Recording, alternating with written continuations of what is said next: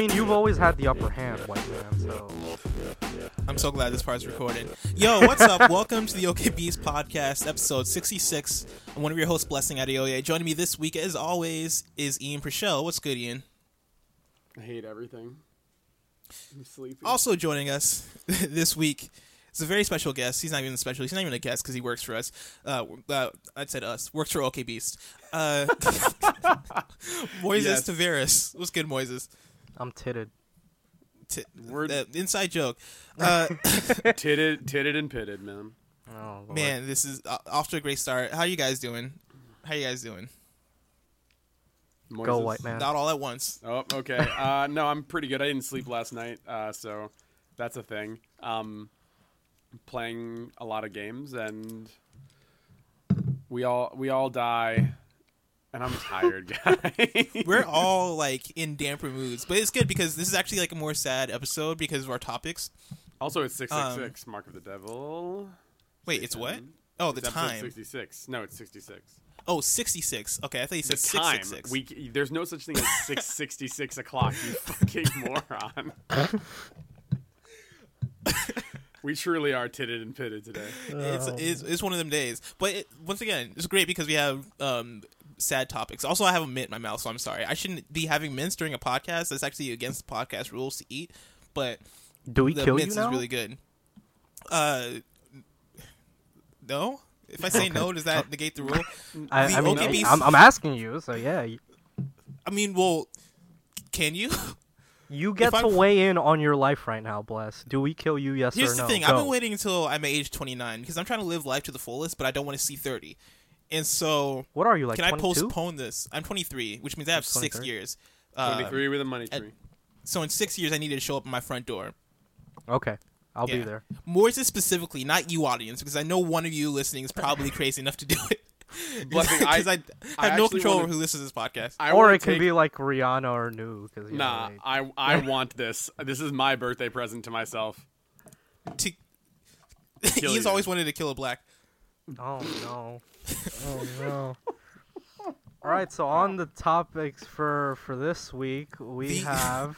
The OK Beast Podcast is a weekly gaming and nerd culture-centric show.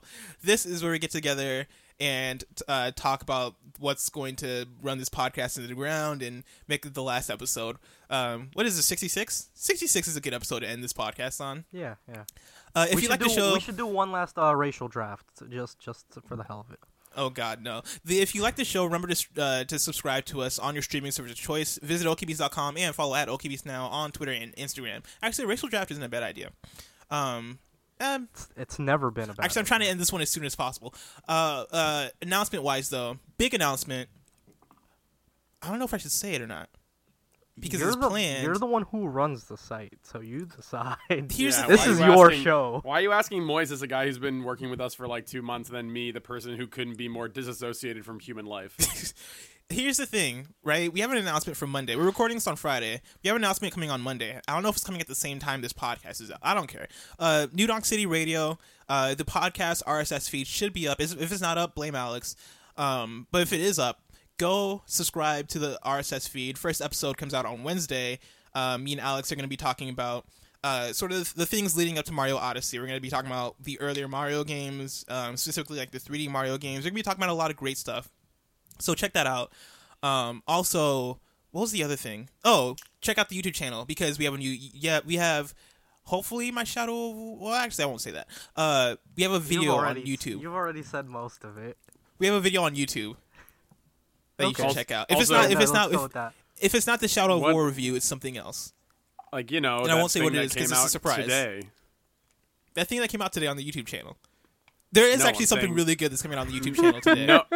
I hate Oh, you, you're talking about Blessing. your video. We're I a didn't- I didn't mess. real- I forgot you had a video that came out today because It came we out. watched his We were Yuri on talking about Ice. it minutes ago. How do you forget it? honestly I didn't know what video we were talking about minutes ago. Can we talk about the I was just title I of was the making video, up the though, whole that thing. initially You're like, went what up? critiques do you have for me? And I was like, Oh, oh God. man, Oh God. Okay. edit better. So can I give context for that fake title that went up? So Sure. Oh, please yeah. do. Okay, so for people that don't know, I put out a video today on Friday about Yuri on Ice and about how great its writing is and about how it misdirects you as a viewer and like plays with your expectations. So I exported the video, I put it up, and then it immediately got copyright stricken after I had already put it up on my own channel, and there's no strikes on it. So for whatever reason, it was immediately stricken when I went public on OKBeast's channel. So then I re-exported it with the changes that YouTube made, and I titled the export Yuri on Ice, fuck this export, essentially. So I put it up on YouTube, and then for whatever reason, no matter what happened, whenever you looked at the base link, it would always say Yuri on Ice, fuck this export when you put the link up on Twitter. So I had to re-export it again with the actual title. So that was a fun time. You're butchering it. You're butchering it. What did I say? The the title of the video, as it went up, was Yuri export after YouTube bullshit.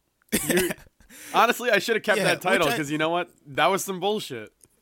And it's hilarious because, like, Ian, you see, I was scrolling on Twitter and I see Ian's tweet like, "Hey, I just did this video for OKBeast, check it out." And the name of the video, the name of the video is what Moise just said, like Yuri on Ice, like YouTube BS or whatever it was. And like I screenshotted it, I sent it to Ian. I was like, Ian, like WTF, like what's happening right now? But on my screen, it said Yuri on Ice, the beautiful misdirect, and I was like, I don't know what's going on. And then I had to like figure out the problem, and so I ended up posting to Twitter like 6 different times, like, "Hey guys, check this video out. Hey, check this video out." And here's the thing: sometimes I like to like play up how like mad I am at stuff when like things happen. Like Moises, I get on Moises all the time for not speaking directly into his microphone, or like which I'm doing this time. Which he's speaking actually very directly into his microphone, which I prefer. Or like when he uses a featured image that's not large enough or whatever. I usually like I ham up how mad I am this week. When I saw Ian's link, I was like, I should be furious right now, but I don't care, like because I was at work and I was tired. But I have to like, and I put it like I was gonna make a joke when I sent it to you, like Ian, what the heck, like something. I was gonna joke about it, but I was like, I feel like I should be mad. I should say something that makes me seem mad. And I was like, I don't want to be mad because I don't want to make him feel bad. And so I was like, I just left it at that. But you just sent edits. You sent edits before that made me feel bad. So don't worry. The final result was feeling bad. No, I'm just joking. Oh yeah. I sent you like a paragraph of edits yesterday for your video. Alex's response was, "It's good." Yeah, that was it. And Moises said nothing. Moises still didn't see my Absolver video after a fucking 2 months after it was out. So Moises just discovered the YouTube channel like a week ago. I'm convinced, pretty much, because I get messages from Moises like, "Hey, I just watched your video." I was like, "Dude, I made that video months ago. I'm a new man now." Okay, I asked you about the Undertale video because I was getting near the end of Undertale, and I was worried when you were actually making the video that there were spoilers. So by the time wherever the fuck I was in the game, I was just like, I'm comfortable with knowing whatever. So I asked you if there were spoilers, and you said no, there were no spoilers. And I watched it, and it was a great video, and there were no spoilers. Also, that welcome video to is picking up OKBeast steam. behind the scenes chat. Yeah, behind the scenes. The Undertale video is getting views because it's being recommended by a different Undertale video. If you're here from the Undertale video, welcome. Context: I am a black man named Blessing. Ian is a Jewish. We have to say this every episode so that newcomers aren't like, wow, these guys are racist. Ian's white Jewish dude, Jersey, and he lives in Japan for some reason. And Moises is every race. Yeah. Moises looks like what the world will look like in about 3,000 years when everybody's completely mixed with everybody. I have another screenshot of you calling me like some mixed race bullshit too, but Moises is like when you say like. It's like Moises is the meme where like, where are you from? Huh? What race are you? Like that's pretty much what Moises is. Moises is all races and no races. I have been called everything from like the Far East to like the Deep South. Like Moises is what happens when reverse racism happens. That doesn't even make sense. I like that title. Show. I like that title, from the Far East to the Deep South. That sounds like your boxing name or something like that. Moises looks like if I were a manlier man, I'd make that my boxing name. Moises looks like 2017 Romeo and Juliet's son. Fucking this man is the most middle you can be in terms of skin color, and then his beard makes him look like Jesus, but then his hair makes him look like a DJ. All right, fuck the questions. Just roast me the whole episode. Mini Austin Walker here. Man looks like Roger Brocordi and Austin Walker did a Dragon Ball Z fusion and failed. I'm so sorry, voices. All right. Anyway, what's the show actually about? Can we please talk about real? Yeah, this is a things? show Yeah, about remember video when this games. was supposed to be a serious show? It is supposed. I'm getting all these jokes out now. I do have. So we have a sad topic later, and I have jokes for that topic also. Remind me to make the jokes. I don't want to forget the jokes. Don't refrain from the jokes there. But first, we should get into what we've been up to this week. I guess I'll start since my name's first on this doc for some reason. I played South Park. I played 2 hours of South Park, maybe. Tell me more. Go Well, on. there's not really much there. It's fine. It's like, so I played Stick of Truth back when that first came out. Really liked it, really enjoyed it. I feel like lately South Park has been wavering, and I don't know. It could be three things, and I don't know which it is. I don't know if it's me just like growing out of South Park, because I'm of the opinion, and like up until like this season started and I started playing this game, I was of the opinion that South Park is the best cartoon on TV and my favorite cartoon. Now it might be the Boondocks after I went back and watched the Boondocks. The Boondocks is amazing. Yeah, it is amazing. So it could be me. It could be the current like political socio climate that's kind of like breaded me. Is that the right word? I'll go with it. That's like breaded me to be more like socially aware and conscious, and like maybe it's the climate right now that we're in that makes me feel like, oh man, South Park is trying to be too edgy, because nowadays everybody's trying to be too edgy, and that's kind of corny, and like maybe that's reflecting on South Park that now I'm like, oh man, this is kind of corny. Or it could be that the show has become less funny within the recent seasons, and so to figure this out, I went back and I watched some earlier South Park. Like I watched specifically since The Fractured But Whole came out. I went back and I watched the superhero episodes of South Park because I remember watching those back with the in name day. with that superhero name that I'm not allowed to say. Oh yeah, the Coonan Friends. I love it. Why Went can't you back and say watched- it? You can say it. I'm sure you can say it. If Cartman can say it, I don't feel comfortable. Maybe I won't make that justification. I don't feel comfortable. Oh yeah, it's saying fine. it. Do you But yeah, I want to went know back what and watched South it and I Park was makes like- me feel? By the way, I'm sorry to break you up there, but Oh yeah, fine. do you know the character, or not the character? Do you know the YouTuber iDubbbz? Yes. I know the name. I feel like South Park reminds me of iDubbbz in a lot of ways. And What's his thing? so iDubbbz is this guy. He does this thing called Content Cop, where he like criticizes people on the internet, mainly YouTubers and like Instagram people and stuff like that, social media presence people, and like he calls them out for things that they do, and like does like these crazy exposés that are like 30 minutes long, and like breaks them down essentially. And there's one Content Cop where he goes up to a white girl named Tana Mobley or whatever, who's a big Twitter person, and says like, hey, like instead of saying say cheese, he says say and then the N word, because like, and he's a white guy, and his whole thing is that he was doing that to prove a point about something, because there's like a video where like she calls somebody out for saying the N word, but then like there's video of her on Instagram saying the N word a lot of times like in the past. So his whole video was like, if it's okay for some people to say it, then it's okay for everyone. If it's not okay for some people, then it's not okay for anybody to say it.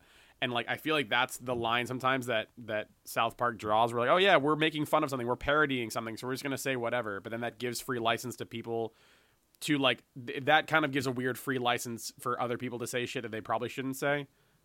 If that makes any sense, like when you hear things, like it's like mimicking essentially. Like it's like parrot, not parrot.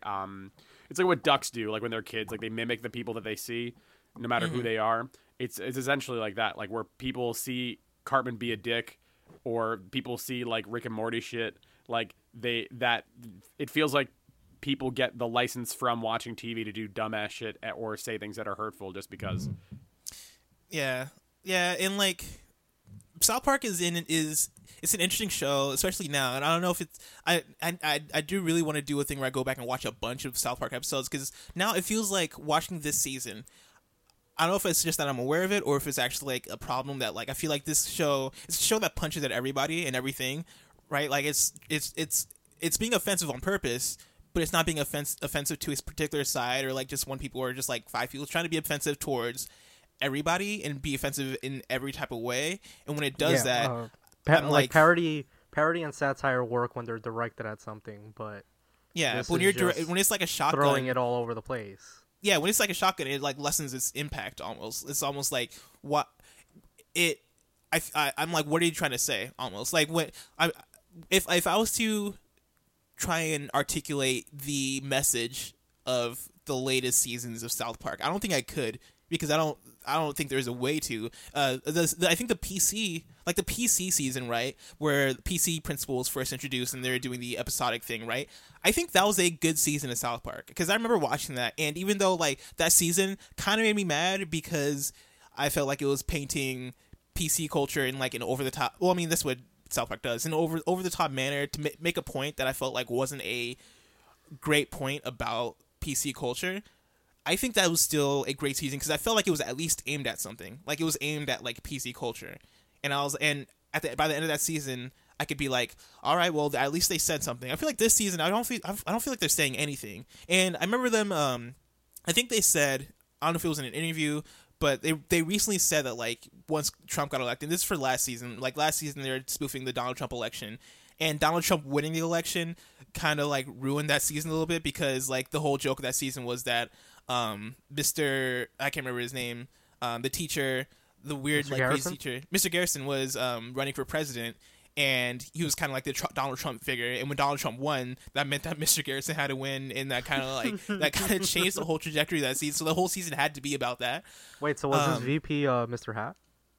No, his VP was what's her name? Bruce Jenner's new name. Caitlyn Jenner? Caitlyn Jenner. His VP was Caitlyn Jenner.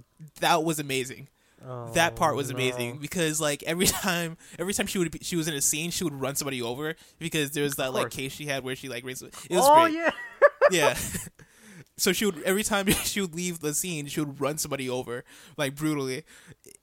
That stuff in South Park is hilarious. I don't think I've had any of that in this season of South Park. And playing Stick of Truth or playing Fractured But Whole, like there are moments that I've seen that are like funny moments, but not like laugh out loud, like hilarious, that I'm used to from South Park. And like I was saying this before, like I watched the Coon and Friends saga, and like I watched it and I was like, this still feels good. And so I don't know what it's like in the writing room. I don't know if it's because they've split their creative power with like doing Fractured But Whole and having to like do all these things at once. I don't know what it is, but yeah. So I mean, yeah. I kind of wish it was better from the comedy standpoint. Gameplay standpoint, I don't like the new combat system, but it's not treacherous. It's not that bad. I just prefer the other one better because it was more simple. This one, I feel like you have to think more, and I don't really feel like thinking in this South Park game. And yeah, I gotta play more to give more of a complete thought on it. I stopped playing that though to start Resident Evil 4, since me and Moises kind of want to do a book club on that one. And we'll see how that pans out, because after playing an hour of it last night, I was like, dude, I don't know if I can play like 15 more hours of this game. Okay, so have you started it? No, I'm actually glad you're kind of telling me you're easing off, because then that means I don't have to spend like. I'm gonna try. Okay, I mean, yeah. You get a bit of the ways in. You let me know, because I can. Well, if you don't start it now, are you gonna have it done? Game. Are you gonna have it done by Halloween? Because this is our tentative date, and it might be way further than this, depending on how quickly we're able to get this game beaten. What's today's date? Today's the 20th. You have like 10 days. Yeah, I have the time for that. I don't think I have the time is the thing, but we'll see. Because I have a lot of stuff to do. But dude, you know, get ready. If you stop working me to death on OK Beast, then maybe I'll have the time for it. Man, I sent you the list of things I'm doing. That is true. You're doing a lot.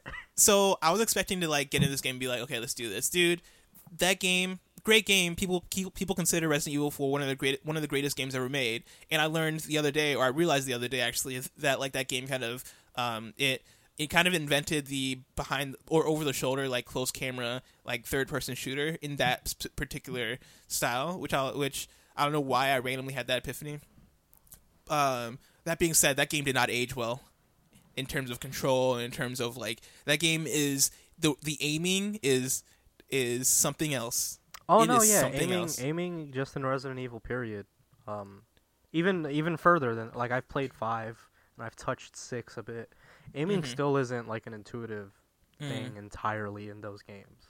Yeah. And like I feel like the excuse they've been giving themselves more often than not is like, oh, if your precision is like pinpoint accuracy, then that robs you of the tension of the encounter.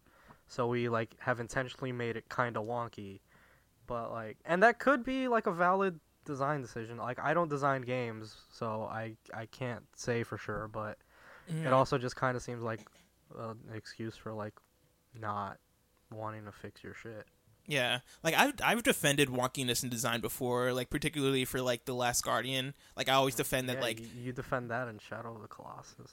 well, Shadow of the Colossus is a perfect video game. The Last Guardian, like I usually defend like the character kind of feeling like hard to control and tripping over themselves, because I feel like that's kind of how the character. If you look at the style and look at the animation and stuff, I feel like that's what they're going for, and I like it for that. Yeah, Resident Evil 4. I mean that could be an intended thing for them to be like, we're gonna make it hard to aim to increase tension, which it does, dude. It is so hard to move in this game. Like period. It is movement is difficult, which makes it scary because you have mobs of people after you in this game. Yeah, I've never played Resident Evil 4. How is the movement? Because I think it's left the and right first one turn. to drop the tank controls. It kind of has tank controls, I think. Okay. If I remember correctly, it kind of has tank controls, but it's like, if I remember correctly, it's I don't know still if like them finding their footing outside. Yeah, it controls. feels like they don't have it. I mean, it doesn't feel like. I think the easiest analog to this game is The Last of Us, and because that's like also another like kind of close to the camera, survival, or maybe not survival, but like horror, stealth. Maybe I guess Resident Evil isn't stealth. Yeah, it's a shooter. Okay. And when I'm playing Resident Evil 4, I'm thinking of The Last of Us, and after playing The Last of Us, it feels infinitely harder to go back because The Last of Us controls fine. Resident Evil 4, like, it's a whole thing. When you play it, you'll understand, and I want you to report back on it. I don't know if I'm gonna play it at this point. You keep putting me off. Here's the thing. I'll buy it. Andrew said that it'll grow on me, Okay. and I trust Andrew. Andrew, if you're listening, I trust you. Don't I don't. mess with me, Andrew. If I waste my time beating this game, by the end of it, I still can't aim. I'm Andrew, coming for you. don't fuck me. I'm having Andrew. Liza on the show, and she's going to roast you. Oh yeah, we Yeah. should have Liza on the show. Oh, It's planned. I have a list. okay. Yeah, Oh, that's yeah, it for me though. We also have Chance the Rapper on that list. So Yeah, Chance the Rapper's on that list. That's it for me though. So let's go with Ian. What you been up to? Speaking of Resident Evil, I just picked up The Evil Within 2. Made by the Oh, for studio real? that was Shinji Dude, we're Mikami that made covered. RE4. We are covered in OKBs. I think we've played every major game this year. Well, Like, the I thing think is, we've had somebody that's played every single game. yeah, major I game. hope so. But yeah, the thing is, the last game that I played that was a horror game, I think might have been Resident Evil 4. If you count Bloodborne Jeez. as a horror Wait, game. did you like at the time that it released, or just the last game you've played of that ilk? Like when it came out. Like I can't think of another horror game that I played. Because I didn't play RE7 because I didn't have a PS4 at the time. Or if I did, I didn't get the game for whatever reason. Okay. I usually watch a lot of Let's Plays with horror games because I like to be like a part of like that conversation and like watching it with someone else playing. So yeah, so I'm excited to get into The Evil Within 2. Have you played? Have you started it yet? No, I haven't. It's still downloading Okay. now. Dude, I'm excited to hear your thoughts on that actually, because that's a game that I haven't heard anybody talk about, and it's like a major game. Hey, Yeah. hey, Patrick Klepek's been doing the Lord's work on that. Has game. he? So is Yeah. Andrea Renee, I've heard, and so Yeah. I'll check that out too.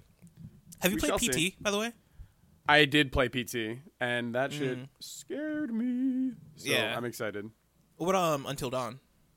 Until Dawn, watched a Let's Play for. Okay, Until Dawn is great. It's a horror game that's not really that scary, but I love it. But yeah, so other than that, I've been playing a bunch of Stardew Valley, and I know neither of you, or maybe you do guys, suffer from attention deficit disorder, but I don't think you do, right? Neither of you guys. No. Nah. Yeah, so back in 2014 or 2015, I was diagnosed with ADD, and I took pills for like a year. But since then, since I moved to Japan, I stopped. Sorry to take a really intense turn out of nowhere. But yeah, I took pills for a year, then I stopped when I moved to Japan. And I'm I've been trying to actually- find... I'm like shocked it took them that long to diagnose it. To be honest, like knowing Thanks. you, Thanks. For it to Appreciate take it. until 2014 for them to be like, we should probably check this guy out. Well, that there was shocks a whole me. big thing. There was a whole big thing about like I technically was diagnosed when I was a kid, but my parents didn't want me to be on pills, which I guess was a Okay. good decision, or maybe not. Who knows? But anyway, so like ever since then, I've been trying to find something that like helps me focus. Like in high school, it was a lot of that was swimming and like physical activity. But this is actually related to a game. Stardew Valley actually helps me this past week with like focusing and like time management, and actually helped me a lot with the video editing that I had to do for this video that was due today or yesterday. So I was curious actually about you guys and what you think about games and like mental health or like or wellness. Like, do you have a game that you play whenever you feel like depressed, or like whenever like something like maybe like when you're sick or something like that? Do you have a game that you associate with like trying to get out of or get into a certain mood? I don't know if I have a game that I play when I'm in that specific place. I mean, I do play games. I think that's my go-to thing. But like the one I can remember, I think the example that I have is Metal Gear Solid 5, because it's hard for me to think about Metal Gear Solid 5 or play Metal Gear Solid 5 because I originally played that game. It came out in like one of those times in life where like I was just like down, like beaten, there are like a specific set of situations that I can't remember all. I don't even feel like talking about them, but like I just played that game in a very dark place, and that game kind of helped me get through that, because it's a very engaging game. It's a game that requires kind of like your full attention and energy, and it's long, and so like it was like a 2 or 3 week process of me just playing this game and beating it and like getting all this stuff. And it's one of my favorite games of this generation because of that. But I booted it up earlier this week since it's on PS Plus, and I was like, I don't feel like going back to this, because every time I think about this game now, I think about that time. And so that's an example. I think in general, though, I think when I'm feeling down or when I'm feeling in a certain mood, I'll probably go to the more simpler games that are more nostalgia driven for me. So like something like FIFA. I've been playing FIFA my whole life, and I think FIFA is an example of a game that takes me to a good place because it is a constant. And so I find myself going to FIFA a bit. Rocket League has become that also, because Rocket League has some similar qualities as FIFA. Or I'll just go back to like N64 games, Mario 64, Banjo, stuff like that. What about you?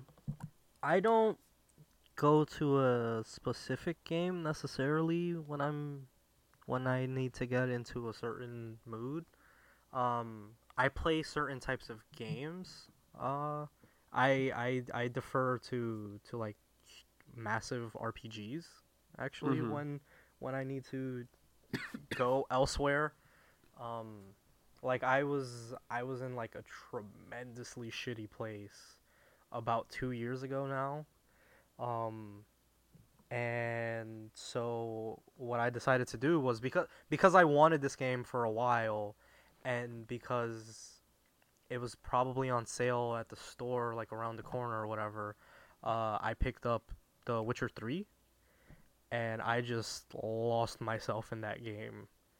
And that became like my therapy basically for the month of October. Interesting. 2 years ago. And then that segued directly into Fallout 4, which was then another game that I got myself lost into, because turns out a month later I was still feeling just as shit. Like I had escaped instead of actually done something to my benefit. Productive. Yeah.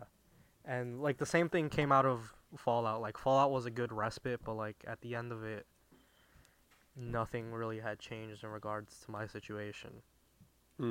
So maybe I'm messing up. Like I need more therapeutic games. Maybe you're deflecting. Yeah, I should probably play Stardew Valley, because I own it and I've only played like 5 hours of it, but it's been a really good 5 hours. Yeah, I just find it interesting that we can like use games as like a form of like brain retraining almost. Like for me, like I always know that my brain is like going off on like 100 different tangents per minute, and like Stardew Valley is a game and like games also like Persona 5 and stuff like that are games that focus specifically on time management and like organizing tasks into things that are like, you need to do this right now, you need to do this like right after that, and then like there are tasks that are not as important. So like for someone who has issues with task management and time management, it's a perfect like a training simulator for me, almost like someone who like needs to like fly a plane, if that makes any sense, as using a simulator for that. I just thought it was interesting. Persona is the a good connection. one. I mean, it is, but it isn't, because like you're really only you're not actually choosing something based off of time. I guess that's more of time on a macro scale than it is on a micro scale. Like Stardew Valley is like, all right, you literally only have like 5 minutes per actual day. Yeah. When Persona, it's like, all right, you have like this year, and on a macro scale, here's what you need to do per day as a whole, as opposed to like minute per minute. Yeah, I think, Persona for me, I'm thinking actually more Persona 4 for a different reason, is a good one for me, because I think throughout my life I've had more issues with like self-identity and like self-esteem and stuff like that. And Persona 4 I played, and that game is a game that is all about self-acceptance and like looking at yourself and kind of like seeing your own issues and kind of accepting yourself for who you are. In Persona, I feel like brought that to life for me in a very like real way, where I played that game throughout the course of like half a year. And like, if you're unfamiliar with Persona, like you go through the story of like different characters, and like different characters like kind of bear to you their soul and bear to you like their like biggest issues they have. And remember, and I think I might have mentioned this on the podcast before, that like it was what was her name? Girl who wears red, long hair. Yukiko. Yeah. Yukiko. Yeah, I think it was the Yukiko tweet, either her or Rise, who said that like something along the lines of, for every people, a lot of time people have like multiple versions of themselves, and like that's okay, like that's cool to accept. And I thought like the specific I can't think of the word. Specificity. Yes, the specificity of I got you, dog. what they kind of brought up in that game, I thought was really cool, and kind of really helped me through, like, to really help me to think out a lot of that stuff. So shout out to Persona 4.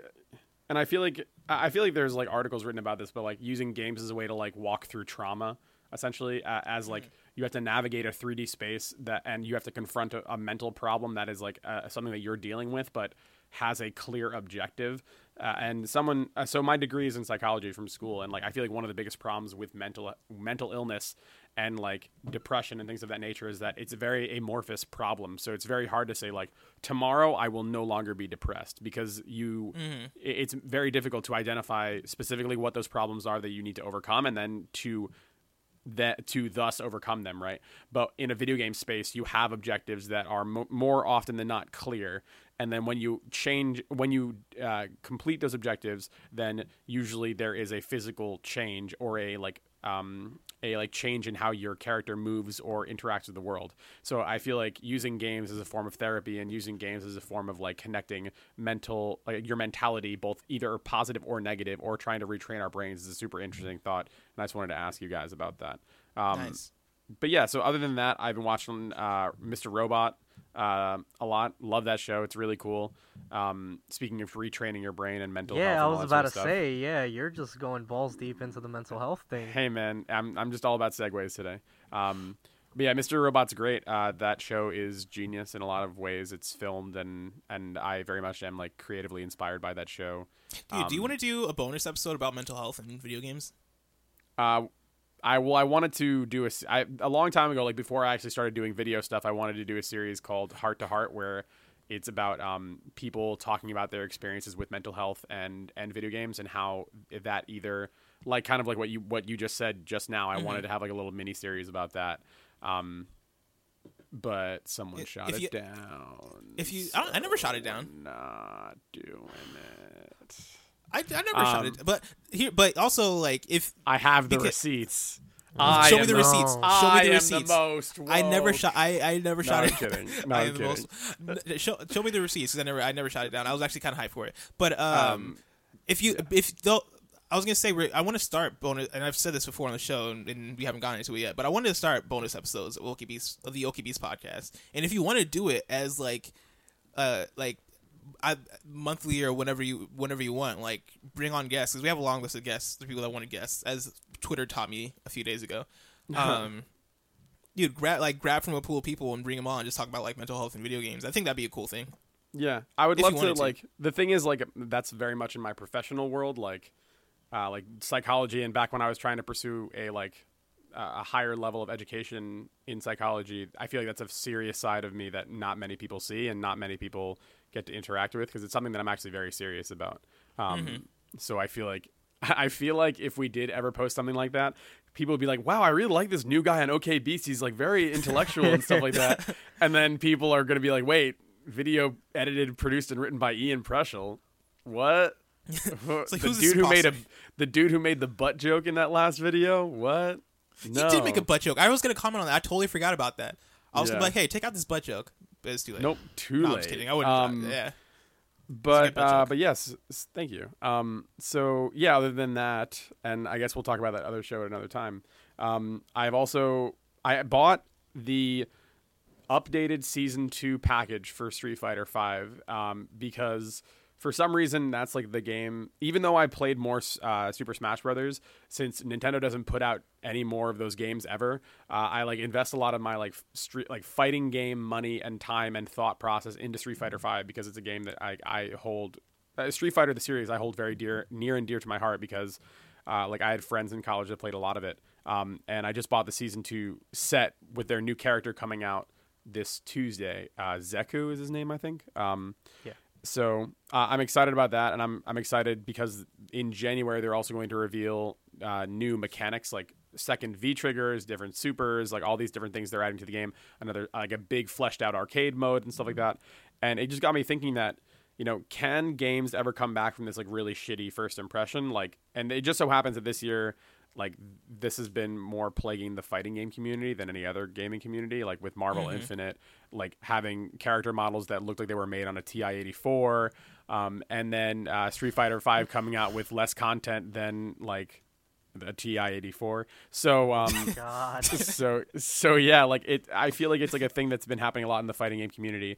And I mean, there's multiple reasons why. Capcom is involved with both those projects, and Capcom, like from like internal stories, whether true or not, like seems to be like probably the worst company when it comes to managing their projects.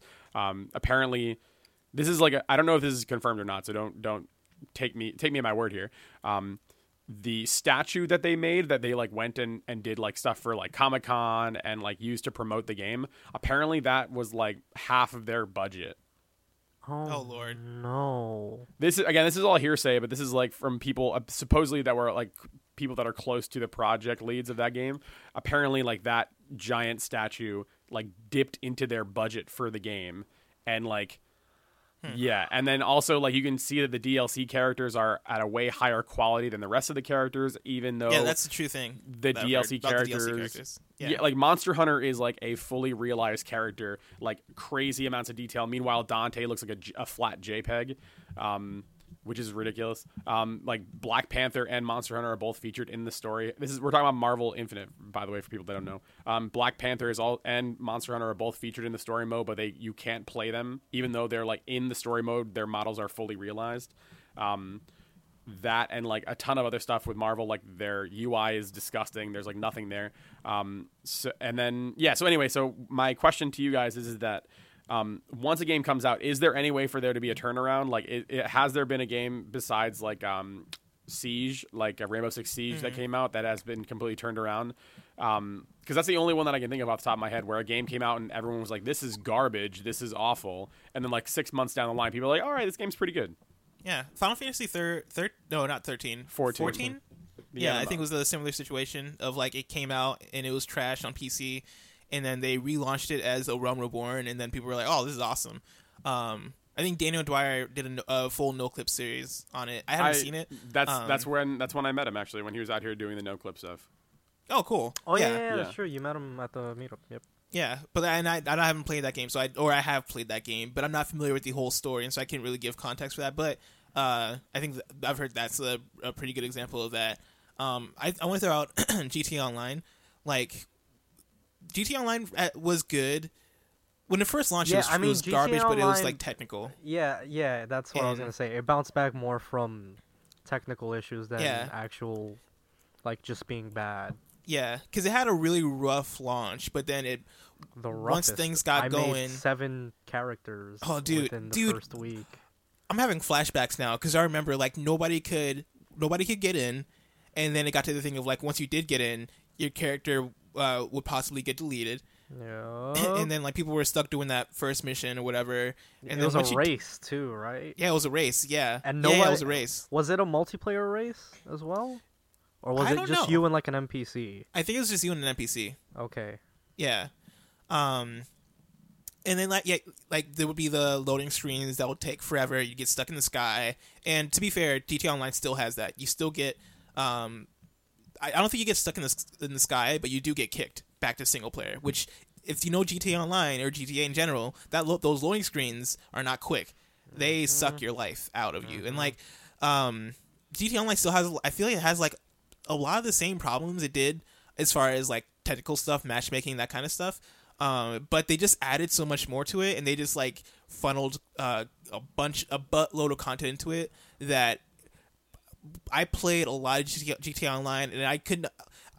I feel like my shaders were on so thick that I was like, I don't see anything wrong with this. GTA Online is perfect. GTA 5, greatest game ever made. Like, and to be fair, like GTA Online did have like a lot of amazing stuff in it, and I think it's an accomplishment, but it had a lot of issues, and it still has a lot of issues. But I think it's an example of something that like did bounce back from that original launch.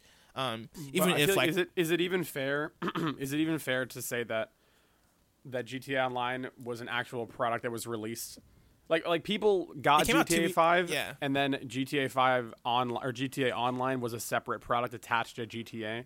So I feel like that's not a fair, accurate representation because people weren't buying GTA Online; they were buying GTA 5 that came with GTA Online. Yeah, if that makes but any people, I think a lot of people, I would say, yeah, most of the people buying GTA 5 at that time at release were probably buying it for single player, but I think a lot of people were buying it for online at the same time. And Well, like, I'm saying for the product, right? Like now, obviously the product has gotten GTA Online is almost like its own entity, like separate from Grand Theft Auto. Yeah. Like they could, in theory, sell like hey, here's a $20 thing with just the GTA 5 online download code and like in-game money or whatever, and that would actually work. What I'm saying is, I'm like just a raw product like Street Fighter 5 MVCI that like came out, people dunked on it, it was awful, and then like over the course of like months or years, people turned around completely on the game and they were like, oh, it's actually really good. And like the updates they've given it have like completely changed it. Well, I was gonna run it by you guys, even though I myself have not touched it extensively. I've not played it extensively since. But a game you could watch out for to see if this turns out right is No Man's Sky. I was gonna say the same thing. Which No Man's Sky, more like No Man Buy. Don't buy it. That's my joke. That's my joke for the day. And it launched a massive campaign, like a massive ARG, to announce its latest expansion. Which I the think Atlas was called Reigns, Atlas Rises. Atlas Rises, yeah. Yeah. And the campaign was launched as like Waking Titan, I believe. And that supposedly, I haven't seen, but supposedly adds a shit ton of things to that game. Like a story, not like the world's greatest like space opera, but a story. I've seen for myself that there are actually quests in the game now. There's a quest giver. It's exactly what you would expect from quests in that game, but there's more structure to the game. And like, whereas there was no foundation before, they have laid down the foundation. As in, like, literally the first update they gave was the foundation update.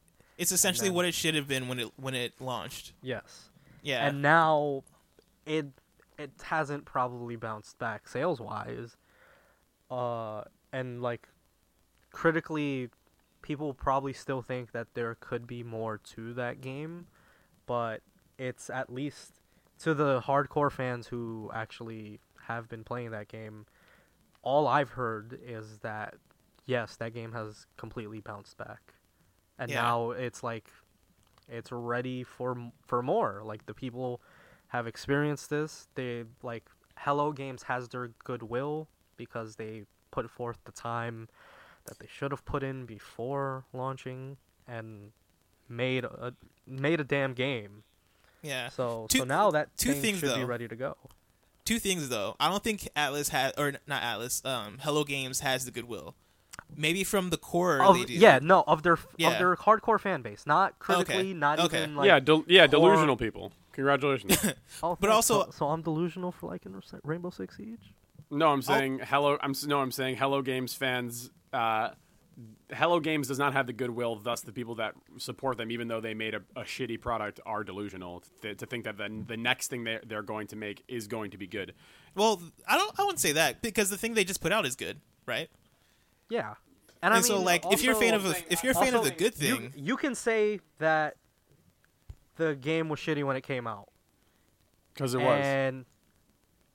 and you're entitled to believe that. And I actually really enjoyed my time with it. Yeah, I mean, people are usually inclined to believe the truth. So No, I mean, I know it's not the best game in the world, but it's totally a game that I enjoyed and that many people enjoyed. And I don't think I'm delusional for getting exactly what I wanted out of that game, and I don't think any of the people who have stuck around by that game are necessarily delusional because they got what they wanted. yeah, I guess so. yeah. And also like I didn't. I see was that gonna- damn smirk on your face. Yeah, I was waiting for Ian to bust out laughing.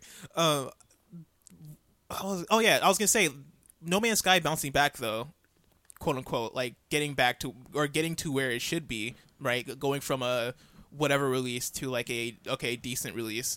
Like, I feel like even if No Man's Sky went to like great right now, like if it was amazing right now, I don't think that would bring people in. I think that game would still be in the place where it is. I don't think people would flock to it at all because of notoriety and like the fact that like you had your shot and you kind of missed it, which I think is the saddest Ian, thing. with your question, how do you mean like it bounced back? Like sales wise, critically, like what do you mean? It's an open-ended question. I don't know, because I feel like I was playing Street Fighter V earlier today, and it just got me thinking, like, do people hold Street Fighter V in high regard? And I think even now, after the story mode update and everything, I don't think necessarily that people hold it in a high regard. Like the people that I know who are fighting game people, like maybe they'll play it every once in a while, but like I don't see this game having the staying power besides in like the big events. You know what I'm saying? Like the casual, like they didn't grab the casual audience, and the hardcore audience seems to be moving from fighting game that's popular to fighting game that's popular. Fighting game, It's not like I feel like Injustice had way more positive buzz around it and like held that positive buzz up until the next release.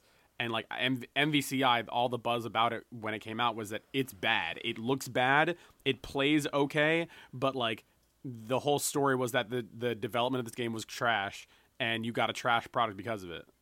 We should move from this conversation, but I actually kind of like this conversation. I have another point. Like Street Fighter V, I agree with you in the fact that like, yeah, in the fighting game community and like even like in the casual community, like the game is not highly regarded, especially as a Street Fighter game. But it still has the Street Fighter name, Street Fighter characters, Street Fighter mechanics attached to it, which gives it a lot more hope than something like No Man's Sky or something like even like Rainbow Six Siege. Even though Rainbow Six Siege bounced back and people love it, like Legacy is essentially like what's keeping this ship afloat. Yeah, like the fact that like if Street Fighter V, I'm agreeing right? with you, by the way. Like I think that the reason why I'm still staying is just because I'm like, oh fuck, it's Ryu, man. Oh, it's Ken. Like I would you know say these characters right now. Is Street Fighter V a good game? If it can, I don't know. Because I don't know, because I haven't played it in a while. I'm not like a fighting game expert, and I feel like half the time, like you need to be more aware of like the minutia of fighting games to truly give like an informed opinion. Like the only fighting game that I really was into was Smash Brothers, and I know that there are like high level Smash games, but I never competed in a tournament. I'm not looking at frame data. Like I know that frame data exists, and I know that there are these systems that layer on top of each other to make a good fighting game. But I think that at the time of release, what Street Fighter V's objective was and what their end result was, they weren't the same. Like their objective was to get more casual people on, to get the game out before Evo, to make profit, and like just capitalize on the name. But at the end of the day, the consumers are much smarter than companies think they are. So as soon as the game came out, people were like, "There's not a lot of shit here, and there's no arcade mode, and there's no story, and like you can't really do anything."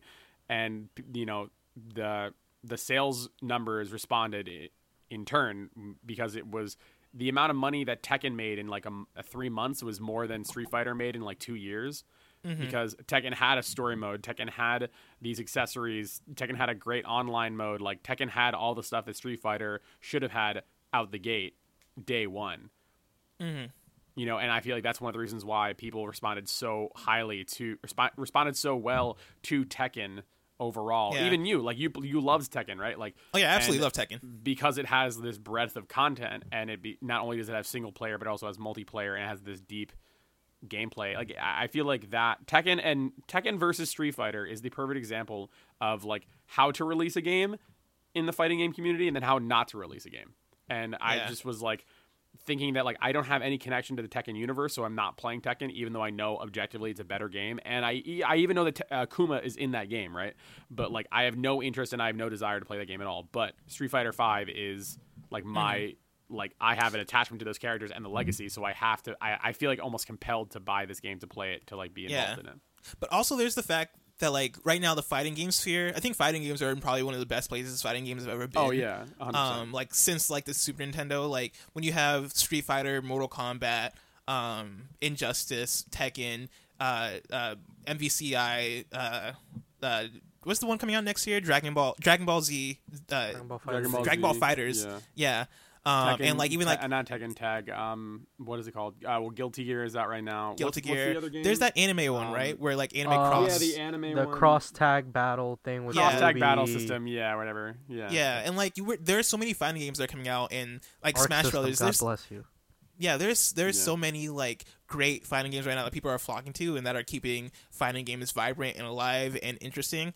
And then like for Street Fighter specifically, I feel like I think I remember them saying that when they released this game, like we're not going to do like a Ultra Street Fighter 5 Legacy, or not Legacy, but like Super Edition or whatever they do for like all the other Street Fighter 5 arcade. games. But I think they lie through their teeth. I don't know if they're going to explicitly like release another edition, like another box. No, they did. Oh, they did. Oh, well, they're releasing Arcade Edition in January, and that's what I was trying to say is that with Arcade Edition, they're getting they're updating a bunch of shit with like arcade mode and stuff like that, and that their hope is that they're breathing new life into the game. But the caveat to that is that like they said when the game first came out, they're like, we're not going to try and sell you another box, we're not going to push another product on you. But the caveat to that is that if you have Street Fighter 5, the base game, then you don't need to pay for anything else. You can just earn those characters, and those new features are given to you. So they are kind of treating it like that open platform, like they were talking about before, kind of like a League of Legends or a Dota or whatever, where you just have the main game, and then you like content gets added over time, and then like you can leave and come back as long as you know those base mechanics. You can still play the game no matter what. And I think the fact that it's named Street Fighter, and the fact that we play games in this sphere that is like update driven, and that like they can make Street Fighter 5 an amazing game. And I don't think anything is stopping them from doing that, aside from like time and money. And I think they will through like Arcade Edition and future editions, because it's Street Fighter, and they cherish that brand. Maybe not enough to make it good first off the bat, but maybe not enough to make it good. Yeah, but I think that game is eventually going to be a great game if it's not there with the Arcade Edition or whatever. And I think when that happens, like since it's Street Fighter, and since people are so used to multiple editions of Street Fighter games, I think that bounces that game back, and people look at it and like I think that can change the narrative from Street Fighter being like, oh, it's whatever, or oh, it's not great, to being like, oh, it's actually great now, oh, it's good now, because of the name Street Fighter. And I think that's what I was getting at with Legacy. It's the fact that like it has games before it, but also it has the reputation of being a game that gets better over time since the Super Nintendo. Like the Super Nintendo editions got great over time through multiple editions, and so I think through updates or these arcade editions and these like the platform League of Legends kind of thing that you're saying, it could get there. We should move on though. Moises, tell me that Undertale is good, so we can get to topics. Undertale's neutral route is okay at best. I I'm appalled. No, I'm not appalled. I'm I never- disappointed, but I'm not surprised. I never play the neutral run, so I can't attest to whether it's good or not. You're not wrong. I don't think Moises. yeah, Well, it's I disagree with you slightly, but I don't think you're wrong. yeah. I wrote a whole thing on it that you guys can read on the site. It's okay. So the definitive way to play Undertale, as far as I can tell, is true pacifist. Am I Yes. correct? Yes, I'm correct. Mhm. Okay, and then there's the genocide route, which I don't even know about. It just looks like literal hell on earth. And then there's the neutral route, which is it's vanilla. very middle of the ways in that it doesn't do what either of the other two does, but while not doing any of those things, it does nothing really. It's It doesn't have a concise voice, essentially. yeah, it's the way I referred to Undertale's neutral route as like one big meme. It's just like a huge joke, really. Like all of the all of the writing in the game is great. Like it's one of the funniest games I've ever played. And that's pretty much what's carrying it to okay for me. Because and what I wrote in the article was that like I've heard of Undertale for 2 years now. Like I don't know all the finer points about the story of either of those routes, but I know that there's a depth to it. There's like an emotional depth to it that was lacking in the neutral route. And I ended up on the neutral route because I messed up and I killed a few things in the beginning. And then I didn't kill anything I played the game for 8 hours. I didn't kill anything for probably 7 hours and like 40 minutes. So literally in the beginning of the game, I killed a few things and then I played the rest as a pacifist. Of course, that doesn't matter because I had already leveled up, and so I was just screwed. And since I started it, I just committed to it. And yeah, it's the same jokes that you probably get in everything else, but there's no like actual exploration of the characters. Pacifism itself is weird because the like Undertale was sold to me sort of as like it's the game where you talk your way out of the situations and you become friends with all the things, and like that sounded kind of cool, but it's not really like the game says it wants you to be like empathetic to the monsters, and it really doesn't, or at least in the neutral run it doesn't. It wants you to go along with like its humor. And so I wrote that there was a dog that poked its head out of like a little snowball, and I thought to myself like, oh, what a cute dog. And then out from the snow pile there's a dog donning like a huge set of armor. And I was just like, okay, it's gonna go down right now. And then instead of anything grand, and I wasn't gonna fight it, but I was hoping for something out of that interaction. And instead, what it asked me to do was just like beckon the dog to me. It comes closer. Play with it. I throw a snowball. Then when it's almost tired, pet it, and then it'll go to sleep. And it's just like it's humorous, but it doesn't do anything. And then like it's pacifism in other cases, which the main one that bothered me was the first boss fight, which was Toriel. Don't reveal anything. Yeah. Okay, you don't know. Well, okay, you're fine saying Torio. Yeah, I could say yeah, Toriel. Don't do details. The win condition for pacifism on her. I'm not gonna spoil it, but it's absolutely the stupidest shit in the world. Yeah.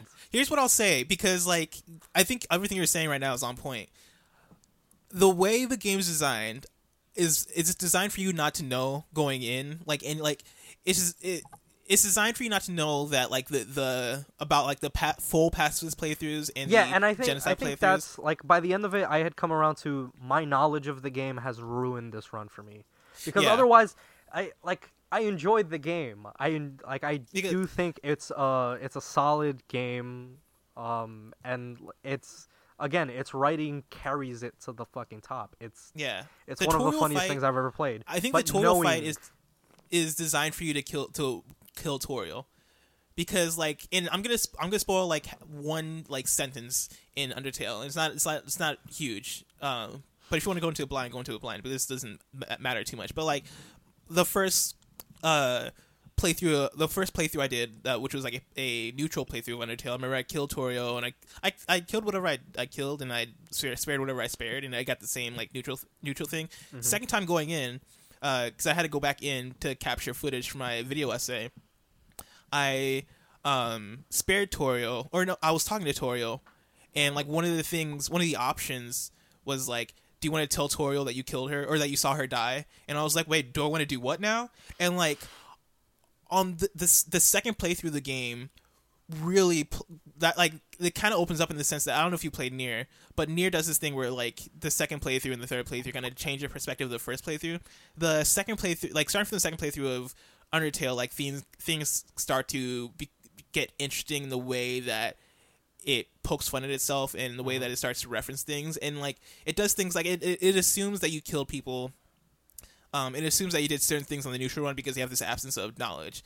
I think the fact that I was messaging you, I was like, hey, how are you playing this game? Or like what are you doing? I think the fact that we had to have that conversation kind of ruins it a little bit, because I wish Undertale was designed smarter in the sense that it took those things into account.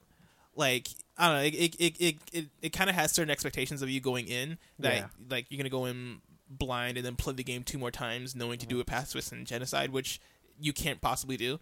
But yeah, play it again. Pacifist. Oh, I'm going to. I'm gonna do pacifist next, and then I'm gonna top it all off with genocide because I hate myself. And that's the other thing, like, just because of how long it's been around, I'm pretty sure I know or at least, like, who the end boss in the genocide is. I have no idea about anything for True Pacifist. But I know, and I've seen, like, 5 seconds, I think, of the end boss in genocide, and it just looks like a nightmare. And if it's based off of the encounter that I think it's based off of, that I came across in the neutral run, good luck. Yeah. Good luck. I want to get into topics because we're running long and our topics are kind of meaty here. So our first topic has to do with Visceral Studios being closed down by EA. Guess what? Visceral Studios got closed down by EA. That's the studio that was working on the Amy Hennig Star Wars game. Amy Hennig, of course, being one of the developers, one of the directors of Uncharted, the Uncharted series. Very well known for her talents, and essentially, I got their statement here. I want to read part of their statement. Let me see which part of this is relevant. Let's see. Dang it, I don't want to read the whole thing because it's doing too much. Essentially, here we are. It's not too long. You can do it. I'll start from the second paragraph. Our Visceral Studio has been developing an action-adventure title set in the Star Wars universe. In its current form, it was shaping up to be a story-based linear adventure game, which is the funniest quote from this thing. Throughout the development process, we have been testing the game concept with players, listening to feedback about what and how they want to play, and closely tracking fundamental shifts in the marketplace. It has become clear that to deliver an experience that players will want to come back to and enjoy for a long time to come, we needed to pivot design. Sorry, I have a mint in my mouth as I'm reading this, which is a very bad thing to do. We will maintain stunning visuals, authenticity in the Star Wars universe, and focus on bringing the Star Wars story to life. Importantly, we're shifting the game to be a broader experience that allows for more variety and player agency, leaning into capabilities of our Frostbite engine and reimagining central elements of the game to give players a Star Wars adventure of greater depth and breadth to explore.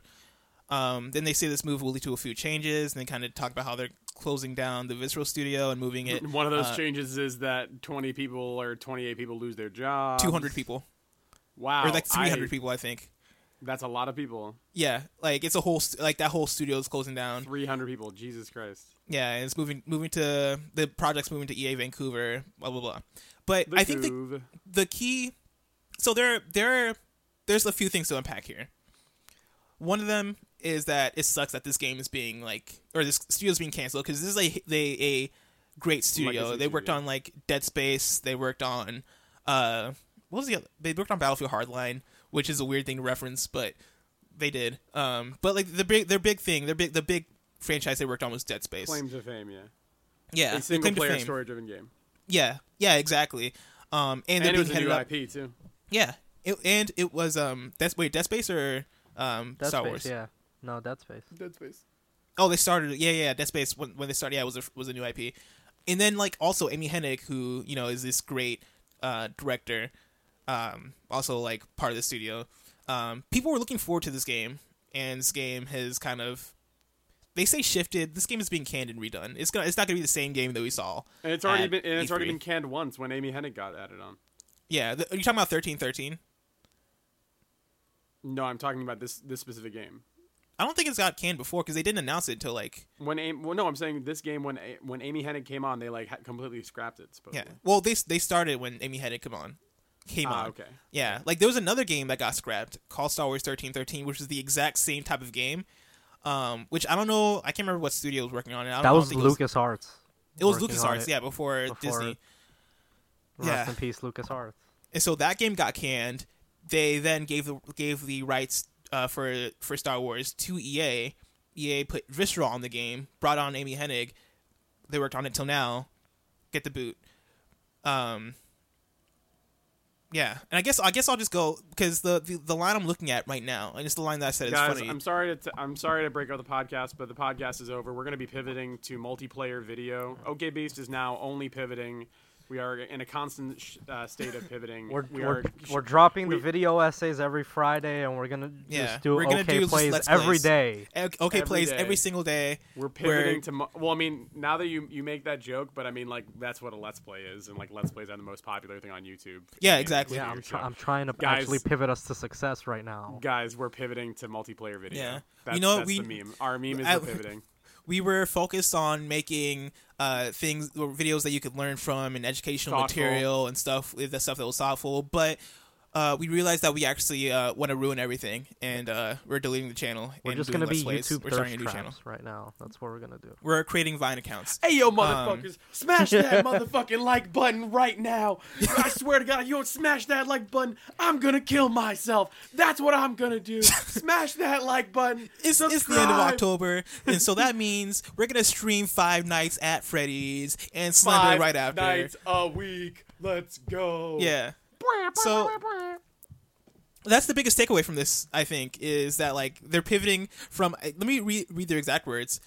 It was shaping up to be a story-based linear adventure game, the thing all of you wanted, right? And yeah, then the guys That's like how they're all changing it. anybody wanted. Yeah, and essentially what their words kind of translate to, and they say, let me not mince their words here. Long time, of course, linear adventure game. Why can't I find it? I believe in you. You got this. Will main something. Oh, pivot, broader experience, variety, and player agency. That could mean open world game. What we know it means is games as service, Destiny stuff that like they can make money off of over a longer period of time. I think somewhere in there, I don't think I read it, is they said that they wanted to make games that would last longer. And that's become more of a trend in our industry lately. Along that line. Yeah. And what I also want to point out is that Square Enix said something very similar to this like last month. They didn't cancel a game. They probably did internally maybe, but they yeah. The year is 2048. Every single thing that you love is made on Patreon, and every big company only makes open world multiplayer games that have loot boxes. Congratulations, this is the hell that we deserve. Do you guys have any like Yeah. hot takes on this? Or maybe cold takes, because everybody's had a hot take, so they're all like I mean, neutral takes now. the hot take already came from Jason Schreier that like the whole thing with this game wasn't necessarily that like necessarily that it was a single player game. The fact that it was being managed poorly and that possibly Amy Hennig was like losing control of the project. Also, when you're working at a company that has that many people in it, it's hard to kind of like gain focus in a project. Yeah, so that I heard that's the hot take that was delivered to me from the internet. Yeah. But like, I don't know. There's the visceral reaction that I have. Jesus. Too soon. It's too soon. No, Rest in I peace. wasn't. How I morbid. wasn't memeing. I wasn't trying to meme in a bad way. Where I'm just like there's the image going around where it's like who would win in a fight. A multi-billion or a multi-million-dollar company that has over 200 employees trying to make a Star Wars game, or a small cup, and it's just Cuphead to the right of it. And like the answer may surprise you who would win. And I feel like funny. Cuphead is actually a perfect parallel to like how I feel about this issue, is that like games that are really worthwhile and like that have these amazing experiences are created by like more often than not like smaller teams and like companies that are much easier to control and aren't created by these giant husks of like these giant husk companies like EA and like 2K and shit like that, where all their only thing that they care about is making money. So obviously EA, a company that cares about making money, is going to make a loot box game. Like, are you fucking surprised? Like, I'm surprised Visceral didn't get shut down earlier. That's my hot take. Yeah, I think the thing that hurts is that they came out and they made the statement. Like they canceled the game, number one, and they didn't say cancel. They say pivot, but they might as well just say cancel. And like Cancel. they came out and said that, and they came out quote unquote honest, because we don't really, based on what Jason Schreier say, it's hard to really gauge, but quote unquote possibly honestly, and say that like, hey, we don't want to make a single player linear game, even though this is what you want from this game. We're gonna make Destiny, or we're gonna make something that can get us more money. Which I think from a company standpoint, from a business standpoint, I think Totally it makes sense. Yeah. makes sense and is fair. It just sucks that we knew this game existed and it's being taken away from But us you the second time. but couldn't you in theory have that with like GTA 5 is eating its cake? Yeah, Or because is of online. whatever it's doing. I forget the exact analogy, but or the quote. Having But, its like, cake and eating it too. Having its cake and eating it too. So couldn't they continue with this project and then also make a sub multiplayer thing like GTA 5 Online and make just as much money?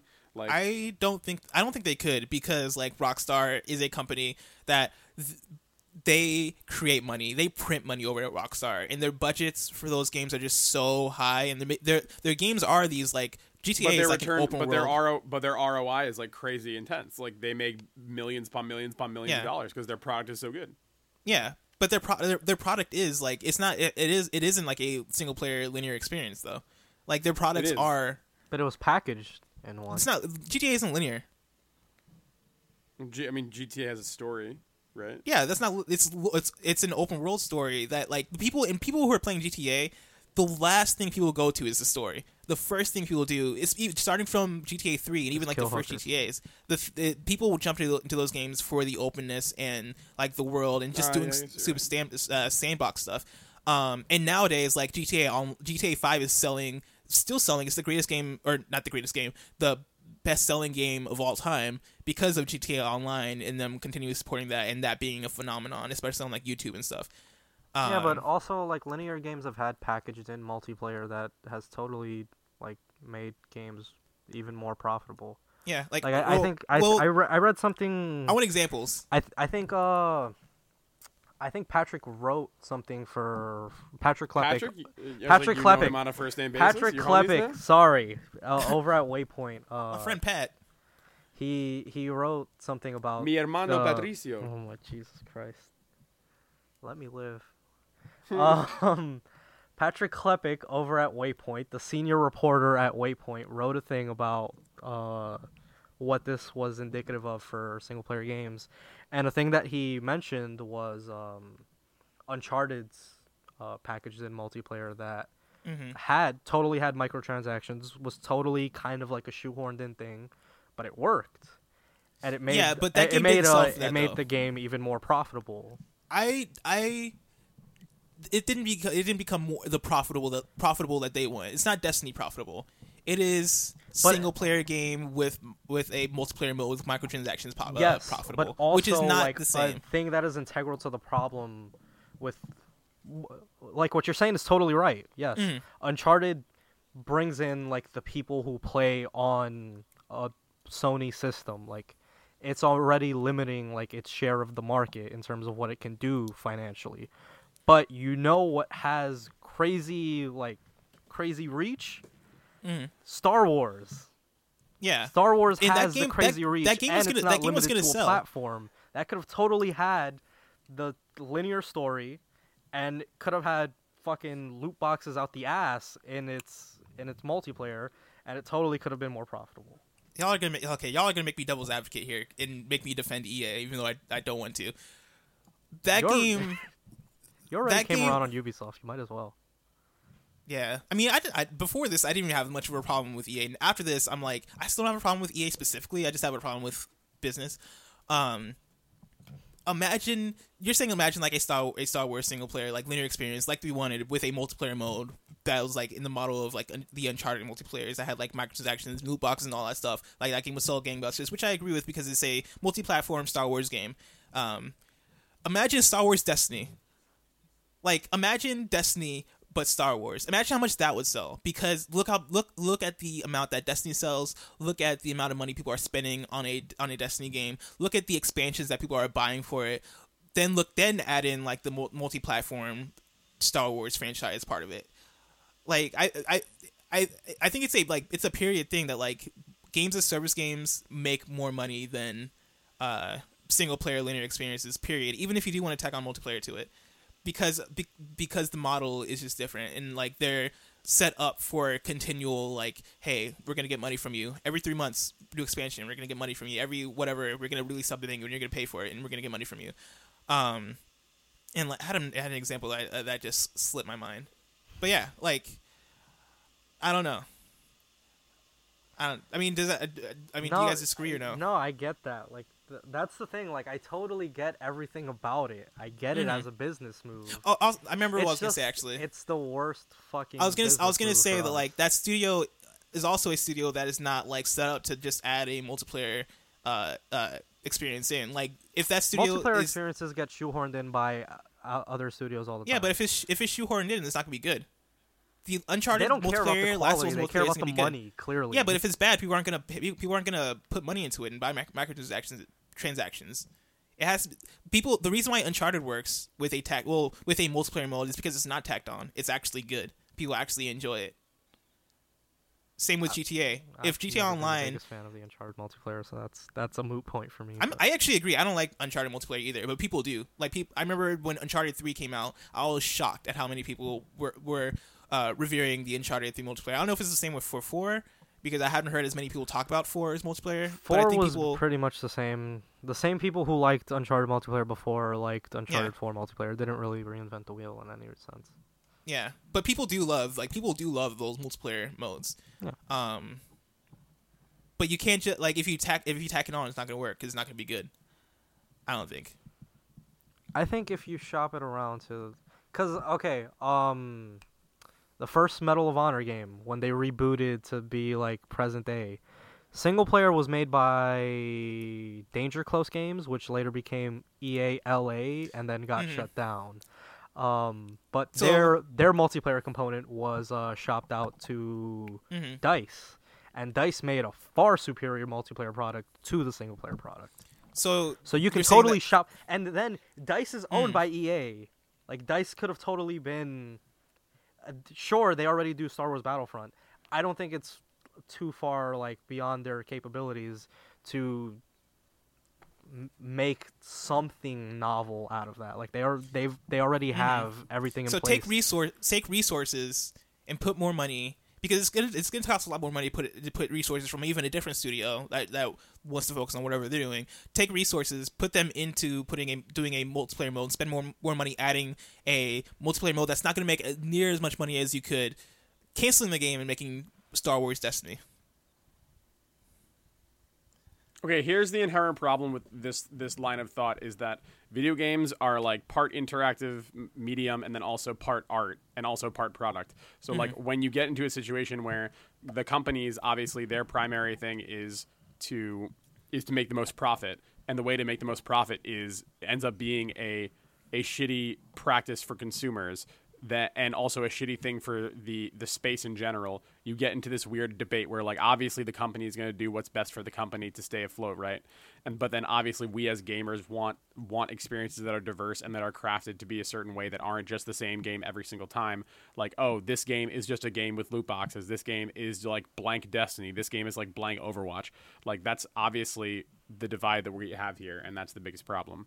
I wasn't joking when I said the year is 2024. Every single thing you like is made on Patreon, and then every big company makes a game that's just Destiny or Overwatch with loot boxes. That's it. Like, that's the future we're going to look at. Whether or not that's like entirely a joke or partially a joke, like this past year shows that, you know, if you put loot boxes in a game, it'll make the game more profitable, thus will be better for the company. So every company will try and do their best to make a game or to create a system in which they can get loot boxes or microtransactions to be more acceptable. So there you go. Yeah, I think loot boxes are gonna go away. So I know you think that they're gonna stay around. You're completely wrong, like 100%. I bet my money on that.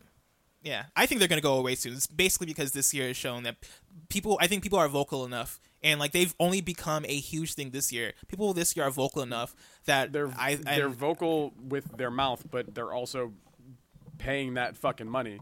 Yeah, but I think people are vocal enough that it is bad. It has become bad PR to include loot boxes in your game, especially in your single player game. And there's also successful, like there's success stories out of that. There are actual games that have handled loot boxes in a way that's not just profitable for the company, but also is just a non-intrusive. Loot box. I think games. I don't mind loot boxes too much. Like Overwatch does great loot boxes. I really don't care for loot boxes. Loot boxes, if they're handled well, fine.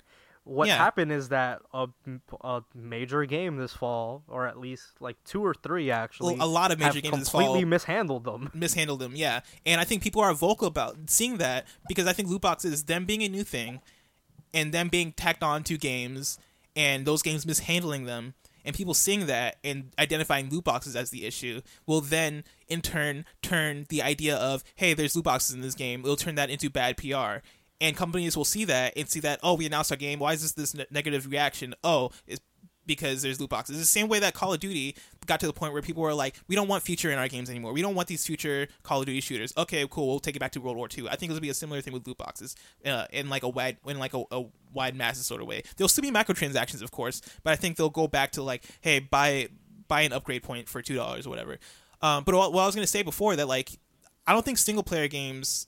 I think games as service games and multiplayer games and these games that are meant to last longer, I think they're becoming more and more popular. I don't think single player games are going anywhere. Like, I think we'll always have single player games. The reason I say that is because when every game becomes a games as service, people are then super hungry for a single player game, and then developers need to feed that hunger, right? If you're in a sphere where 70% of games are games as service games. We already are in a space where like 75% of the most popular games. If you're in a space where 95% of games are games as service games, right? People are buying single player games like crazy then, and then people will see that reaction and be like, oh, okay, we have to put out more single player games because people are thirsty for single player games. But the argument to that is that even if you do sell 1 million copies of Game X, you're still making about half that money in the microtransactions in the games as service game. Yeah, but when you have so many games as service games, people only have so much money, and there are only so many people in the world. Even though we're actually growing in terms of population, but people like games as service games cannot sustain themselves if every game is a games as service game, right? Like it's like how you can only have. Well, that's a bad example. I was going to say you can only have Dota and League of Legends and however many MOBAs we have, but that's a bad example. League, you have Dota, League, Overwatch, Horizon is now a driving game that's a pay-to-service. You have Destiny. Forza? Yeah. Well, I was talking about MOBAs specifically. Like, every genre has one now. Like, yeah, but I stand by my thing. Yeah. Well, I don't know. I think I still think single player games are here to stay. For the reason I said that, like, you can only have so many of these games. Oh, I don't think that they're going to be going away 100%. But I'm saying there is a possibility in the future that we have a situation where like the biggest companies are only making games as services, and then these smaller experiences that are Yeah. single player go from being 20 hours long. Like the Fractured But Whole goes from being 20 hours long to like 5 hours long. Which And, I like, wish it was single 5 player- hours long. I'm also That's what I'm saying, though. I'm saying that's the future we're getting to, is that there are games that are infinity hours long, and then the games that you really want to play are like 2 to 5 hours long, made for about like 1/4 the budget and 1/4 the people. and part of me is looking forward to that future. That was going to be my next point, is that like another reason why single player games will always be here is of course because like because like the indie games. Sorry, you just like spoke really slowly on my Google Hangout. Yeah, And just same threw me here. off. Yeah, I was. You were just like capital. And he got all robotic too. It was really freaky. Yeah, I was like, what the heck is happening right now? We have the indie space and we have the AA space, quote unquote, with games like Hellblade. I think like that's kind of what you're alluring to, is that we'll see more games like Hellblade, more games like maybe even like Golf Story or Stardew Valley, or like games that are single player but shorter or lower budget and all this stuff, right? But I still think we'll see AAA single player games, but they might be smaller scale. I don't know. Even in this year that we've seen a large transition towards games and service games, we've gotten more single player games that I can never remember having in a year. Right? We got Horizon, Persona, we got Zelda, we have Mario coming out. We've had, like I said, Hellblade, Shadow of War, South Park, and I can go on. Like I think people are being somewhat alarmist because there's a new industry trend. A trend that I think is going to stay, but also a trend that I don't think is inherently bad. Like, I think games and service games are awesome. We all here love Destiny, right? Like, we all here love... You play MOBAs, right? I love MOBAs, yeah. You love Overwatch. You looking at me or him? You like Destiny and Overwatch, Ian. You love Overwatch. We I played played- Overwatch for a year. You did a podcast about Overwatch. You can't lie and say you don't like Overwatch. We have the I did it- receipts, I- Ian. We have the did it receipts. I did it under duress. There's no proof that I actually wanted to be there. And you like Destiny. You did a raid. You got to like level 2, whatever. I like, barely participated in that raid. That raid took me less than an hour, and I what just level? sat What's back your and- power level in Destiny? 291. There you go. No, 295. That's like sorry. at least like 80 hours. Like that's a. It's that's really a- not. I got that in. It probably might. less You might than- just not have noticed that time going by. Or actually, you said you did the. You said you blasted the raid. And so maybe not that long, but you put enough time in Destiny to put in 290 to get to power level 295, which is a symbol that like we like these games, right? We hate microtransactions, but we like these types of games that have like a long tail. I mean, I wouldn't even say. I don't necessarily hate microtransactions. I really don't. Yeah. It's been mishandled recently, but I It's really been- don't. I mean, I hate microtransactions, but that's a whole different conversation. This conversation is actually getting kind of long. But do we have anything else to add to this conversation, or? I'm just No. very sad that there's not a single player Star Wars game. Yeah, I think that's the biggest takeaway, is that we're all sad about Star Wars and Visceral closing. I understand the move, and it just saddens me that was the move that was made. That's about the gist of it. Like a Star Wars Destiny game, sure, like that sounds cool, but it's not what I want. It's what the market wants, and as a company, like they need to make that money. Like I don't hold anything against them in that regard. It's a shame, a thing that I was gonna say that I loved, but I didn't know what the fuck this game was.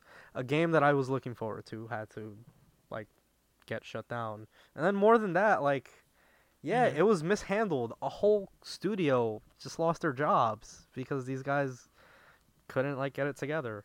Because, yeah, Jason Schreier has been saying, like, despite all the hot takes about, it's becoming a Destiny game, it wasn't actually that. Like, it wasn't that motivated them so much to shutter their yeah, project. allegedly, It though. was- We don't know for sure. Yeah, According no, to Jason, yeah.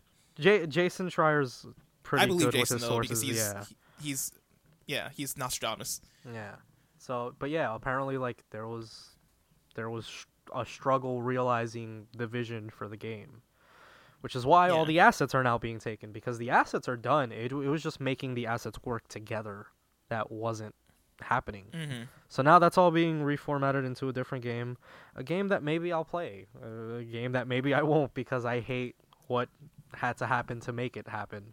But Yeah, I made hella jokes on Twitter about it. Because, yeah, I'm really like, glad you refrained from quoting yourself on the show. I was going to, but I put it into my point about Star Wars Destiny and how like we would play Star Wars Destiny, right? Like, am I crazy or would we not play Star Wars Destiny? Actually, Ian doesn't like Star Wars that much, or you're not passionate about Star Wars. Are you? It's a podcast. You have to say I can't something. see you. Say Oh something. no, I'm not. No, I'm not. I could give. He's I could shaking his give head like people can. I could give less of a fuck about a Star Wars Destiny game. Yeah. Boys, do you like Star Wars? I love Star Wars. Okay, so we would play Star Wars Destiny. Let me The Death turn- Raid let me raid or turn Death that. Star raid? Let's There's turn an his camera R2. toward. Why do you have an R2D2 in your room, life sized?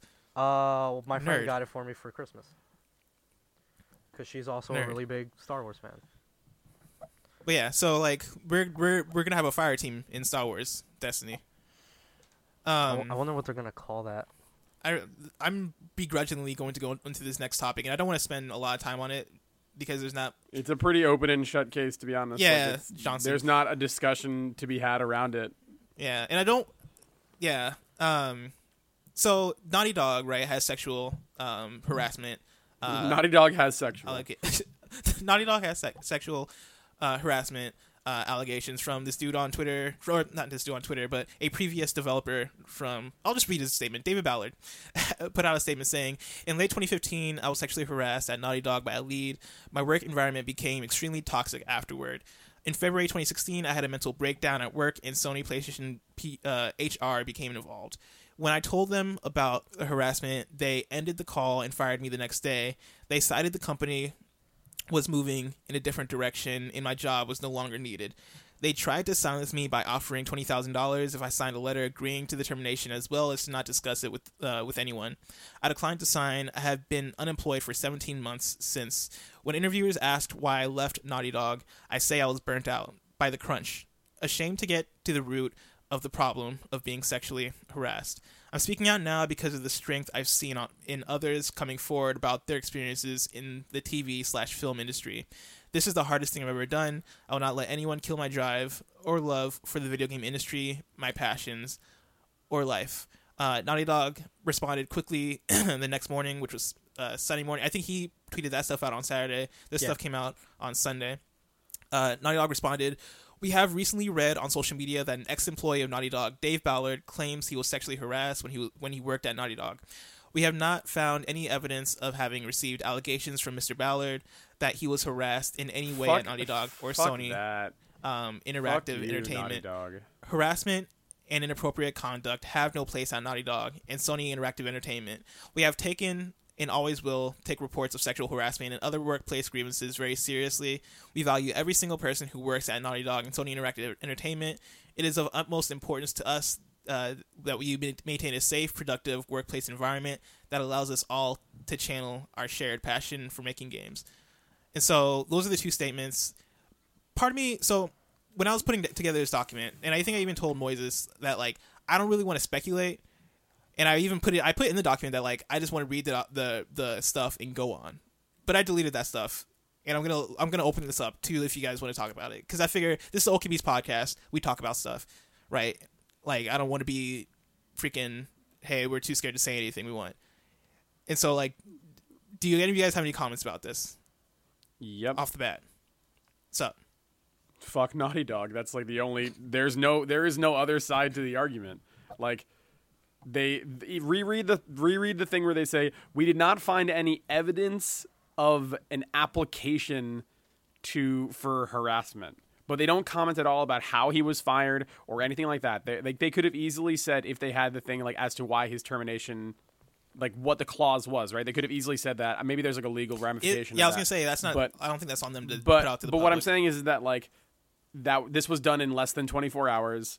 And to compare it to something with Polygon, right, when the whole thing with Nick Robinson came out, there was an immediate thing where, like, we're looking into this. He's suspended until we can find any like defensible proof that he didn't do any of this stuff. And then once things were figured out, like a week or two later, he was fired, right? Like, you can't find, like, the exact story. You can't know everything about the situation in 24 hours or less on a fucking weekend when no one's there. Fuck that. Fuck you. Like And the fact that they're putting this out like, oh, we here in Naughty Dog feel like there's no problem with sexual harassment. We looked at our files, those things we have, and, nothing was there, so everything's all great. Like, fuck you, fuck off, and don't even fucking bother writing any letter. And you know what? Fuck Neil Druckmann for posting something like, oh, this is the message. Like, an important message from us. This is exactly. Yeah, this is the message from us. I saw his tweet. Read the message. I was very disappointed by it. An important message for us, and then reading. Fuck that. off, dude. My read from Naughty Dog, and I'm gonna play. I hate even the idea of playing devil's advocate for any sexual harassment type stuff, because I think as far as when sexual harassment allegations come up, right? Like I always have to. I think we always have to take the abusee. Is that the right word? The victim. The victim, right? Thanks, Moises, someone who is 5 years younger than Blessing and who hasn't. Moises is 3 yet. years 3 years younger than me. 3 years older than me. And I majored in communications. I don't know anything. Continue. Yeah, I mean, I think we should always take the victim at the word, right, and trust that, not immediately shut them out, right? To me, like, to play a version of devil's advocate for Naughty Dog, because I don't want to come out and be like, David Ballard is wrong, he's lying, or whatever. I think Naughty Dog's statement sounds like a bunch of like legalese. Like, I don't think this is something that came from Naughty Dog rather than from like Sony, right? Because Naughty Dog's owned by Sony, if I remember this correctly. And this sounds like, hey, Naughty Dog is a studio with very much high regard and very much like people look up to Naughty Dog, and to leave Dave's statement up in the air. And for them not to respond to it, which I might even prefer a non-response than this response. To leave the allegations up in the air, I think would reflect badly on the company, because they want to come out and keep that, hey, we're Naughty Dog, we're awesome, you guys love us, right? And then for them to come out with this statement, which isn't the statement of, hey, we're going to look into it, which would be the correct statement. I don't know why they wouldn't make that statement, even if it is like a legal thing. Which isn't the statement of like, hey, we're gonna look into this, we're gonna study it, or we're gonna interview people, we're gonna get to the bottom of this, we're gonna investigate. Instead, they're like, hey, like, we looked at our documents, we didn't do it, right? And I think given the language, given the way it's written, given all that stuff, given even the speed of it, it sounds like, hey, we're gonna give this to our legal Sunday. team. No one is at fucking work on a goddamn Sunday. But that's why I think That's why I don't think it's a Naughty Dog thing. I think this is Sony being like, "Hey, our legal team is going to draft this up for you." That's even like one. Even if we do that one conceit, right, that it's a Sony thing, it is more on the impetus of a larger company. They have more responsibility, especially a multi-billion-dollar company like Sony, to say, hey, we are one of the biggest companies in the world, or in this space. How about we take responsibility and say, hey, listen, we're looking into this. We're going to take care of this. If this is true, then we're going to take care of it to the largest extent of the law, and we're going to make sure that all people that were involved in this in a negative way are removed. But instead, the company and is going to be insular as possible and protect its own, and not take the appropriate actions to defend the victims who are in the company that they're at. Like, imagine if OK Beast is a large company and there's hundreds of people working here, there's thousands of people working here, and there's sexual harassment, and then instead of actually doing anything about it, we just fired the person that was the victim. How does that make the other people in that company feel? It makes them feel worthless. It makes them feel expendable. And like, this is the message that is being sent in the gaming space to people who work on games. And by the way, you don't make a lot of fucking money working on a game, even at Naughty Dog. So like,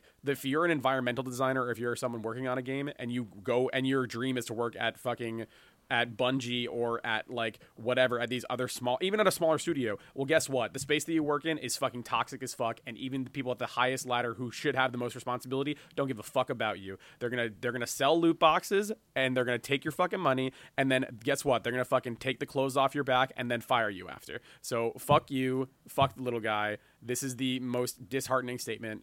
I haven't even experienced sexual harassment, but like, this is fucking disgusting. And like, Naughty Dog, fuck you, and fuck you, Sony, by extension.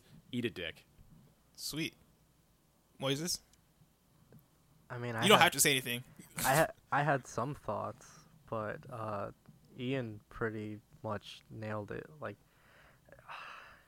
I read it on the way to work, and like it put like a bad taste in my mouth for the rest of the day.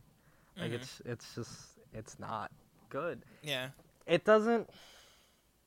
And like everybody has said already, all the points that I have, which is on a weekend, there's no thorough investigation going on. If a thorough investigation had been announced and something came out of it, like what I ultimately think would have happened is that maybe if they found something indicating that yes, David was sexually harassed and then they swept it under the rug, then they just look bad for earlier negligence. And so out of fear that they would have looked bad doing that, they picked an even worse thing to do, which was just completely dismiss the fact that this guy may have been sexually harassed. Instead, they just said, yeah, basically like, fuck you, we didn't bother actually looking into this. And that's the other thing. There's there's not even a paper trail to like it's all on phone. It's a phone call that then they hung up, and then he was just fired the next day. So there's on top of that, like there's the even larger thing where like obviously they're not going to say that we're going to look into it because they already fucking know about it, right? Like that's the thing, is that they already offered him a $20,000 settlement deal to not say anything. So the fact that this is their response is even more shitty, because they're like, oh well, we looked into it and nothing happened. Well, no wonder it took you such a short time to turn that around, because you already fucking knew this shit. So like, fuck you and fuck off. Like when I first read David's thing, like I texted the group chat like, oh, this, like like Naughty Dog is fucking dead to me, and then like like an idiot, I then said started playing Uncharted 4. Yeah, like I was just like, no, I'm just kidding, and it was just like, why the fuck, you know, like I was an asshole, and like this guy came forward about it, and I was just like, this sucks. I'm still not even gonna do the smallest shit about it. And now, like, video games are now blood diamonds. But I think it's companies in general, like it's not a Naughty Dog issue. That's not an excuse though. Well, I'm not saying it's an excuse. You know what really pisses me off? That's what you just said. You said, but it's a company. Like no, that's not. No. That's not what I said. That's not what I said. I said it is a company thing. It's not a Naughty Dog thing. What I mean by that is that Naughty Dog isn't the only company that has issues with sexual harassment. I'm not saying that like Naughty Dog's a company, therefore they're gonna sexually harass people. No, I'm saying that like you can boycott Naughty Dog, right? But every like sexual harassment is an issue everywhere. It's not a is like, are we going to boycott every single company in existence for a sexual harassment thing? If I didn't have to report on things in the games industry, then yeah, I fucking could. Yeah, if I would, I could. Are you going to stop using your? Are you going to stop using your laptop? Are you going to do it? Like we should. Like it should never be a thing of like, I'm not saying that you pigeonholed into doing this thing, so obviously I'm not gonna like stand up for my morals. Yeah, I'm not saying you shouldn't. I'm not saying you shouldn't stand up for your morals. I'm not saying that if a company disappoints you that you shouldn't boycott them. I'm saying sexual harassment is a thing that happens at all companies, like at all big companies. I mean, not all companies, because there's small companies and medium-sized companies, whatever. At companies the size of Sony, companies the size of Naughty Dog, right? It is a thing, right? Like, and I'm totally down if a company disappoints you, and even in the case of Naughty Dog, where they had this response, right, that is disappointing, and because you sent the I'm disappointed, or like the F Naughty Dog thing, whatever you said, the day, like the minute that Dave Ballard's tweets came out, not even when Naughty Dog's response came out. If Naughty Dog's response came out and you're like, oh, now I'm boycotting Naughty Dog, I'd be like, oh, yeah, cool, right? It was at the point of, oh, I got sexually harassed, whatever, that you were like, I'm F Naughty Dog. To which my response is like, it happens everywhere. It's an issue like everywhere, right? And we can boycott literally everything. That's a possibility, but I don't know if that's it. I don't know if that's the solution. Like I think there are other solutions. I think solutions are like coming out. What people have been doing for the last week of like coming out and being honest about what Dave Ballard did about it, is coming out and being like, hey, this is what happened to me. This is my experience with it. Or like donating to causes that donating to stuff that can help out with this kind of thing, or bringing awareness that like, hey, this is an issue. I think that's something we could do. I don't think boycotting every company that has sexual harassment cases is going to help anything, because are you going to boycott literally everything? That's what I'm saying. Yeah, no, I completely understand that sentiment, but like the thing that I guess frustrated me the most as someone who enjoys video games is that like when you're the like, it's the whole Harvey Weinstein thing all over again, right? Like, this guy owns a company that like makes tons of movie stars, makes tons of movies that are super popular, and like this person that's supposed to be the lead at like the forefront of this industry turns out to be a garbage human that should not only not be in power, but has been abusing people for years. People knew about it, and people swept it under the rug. And now here we are again, less than a fucking week later, and now in our space that we're very connected to, very close with, right? We see, oh, hey, it's another thing. We're an industry leader, Naughty Dog, a game company that supposedly everyone loved. Like, oh, look, I love Sly Cooper. I love Uncharted. I love this. I love Last of Us. And guess what? Like, those people do the exact same thing. And it's just disappointing that, like we couldn't, they couldn't take a moment and just be like, hey, and just be thoughtful for like a fraction of a second and just do the thing that Polygon did and say, hey, listen, we're looking into it. We're going to take it very seriously. They did the exact opposite, where they said, we already looked into it. Fuck off. The guy doesn't work for us anymore. Don't call me anymore, essentially. And like, they couldn't. I completely agree. That's what they did was the equivalent of saying, I did my homework, and then just like scribbling on a piece of paper. Like, they did the minimum amount of effort, and it shows. Like, they don't give a shit at all about it. It's legal. It's all legal stuff. Is what they did. And I wish they didn't come out and say it publicly. I wish they just were. If they're going to be like, hey, we're going to lock down the doors on this so that we don't get in trouble, I wish they didn't say anything, because the reason why they're coming out and being so cold about it is the fact that, like, if they start an investigation, right? Like, they've already fired Dave Ballard. Where are they going to investigate? Like, the fact that they did it wrong. Oh, hey guys, it turns out we were wrong. Like, we fired him. Now he can come and sue us for everything we have. Like, which he has every right to do. If this actually happened in my workplace, I'm trying to take every fucking dime. If this happened to him, then he should do it, right? But like, what's Naughty Dog to do, right? Come out and be like, hey, yeah, you're right. We were like, this happened. Like, come sue us. Like, Naughty Dog as a company that's owned by Sony. If he was still, why would they do the investigation? Because if you work at a for Naughty Dog, what good is coming out of that investigation? For employee health, like, you're now everyone that works there, like, imagine being for employee health, they come out there, or they do an internal investigation. Yeah, but I think it does for sure. If you come out and say you're going to do an internal investigation, you're just going to come out and say, hey, we're going to interview people. If we find anything, we're still not going to say anything, because guess what? We're not going to get sued for everything we have, because we're a big company owned by Sony. You do the investigation, you find out who did it, you fire that person, and then now guess what? You're in trouble. Industry. Guess what? Dave Ballard comes and takes everything you have, because I'd rather that happen than what we're having. Yeah, but Naughty Dog doesn't want that to happen. That's why they shouldn't have fired him in the first place, swept his sexual harassment under the rug. Yeah. And but what I'm saying is, when you've already fucked up, I guess I'm not surprised that they continue to fuck up on a massive level at the HR department. Whoever's working at Sony's HR department or Naughty Dog's HR department, fucking quit, because you suck. If Dave Ballard tweets are true, I 100% agree.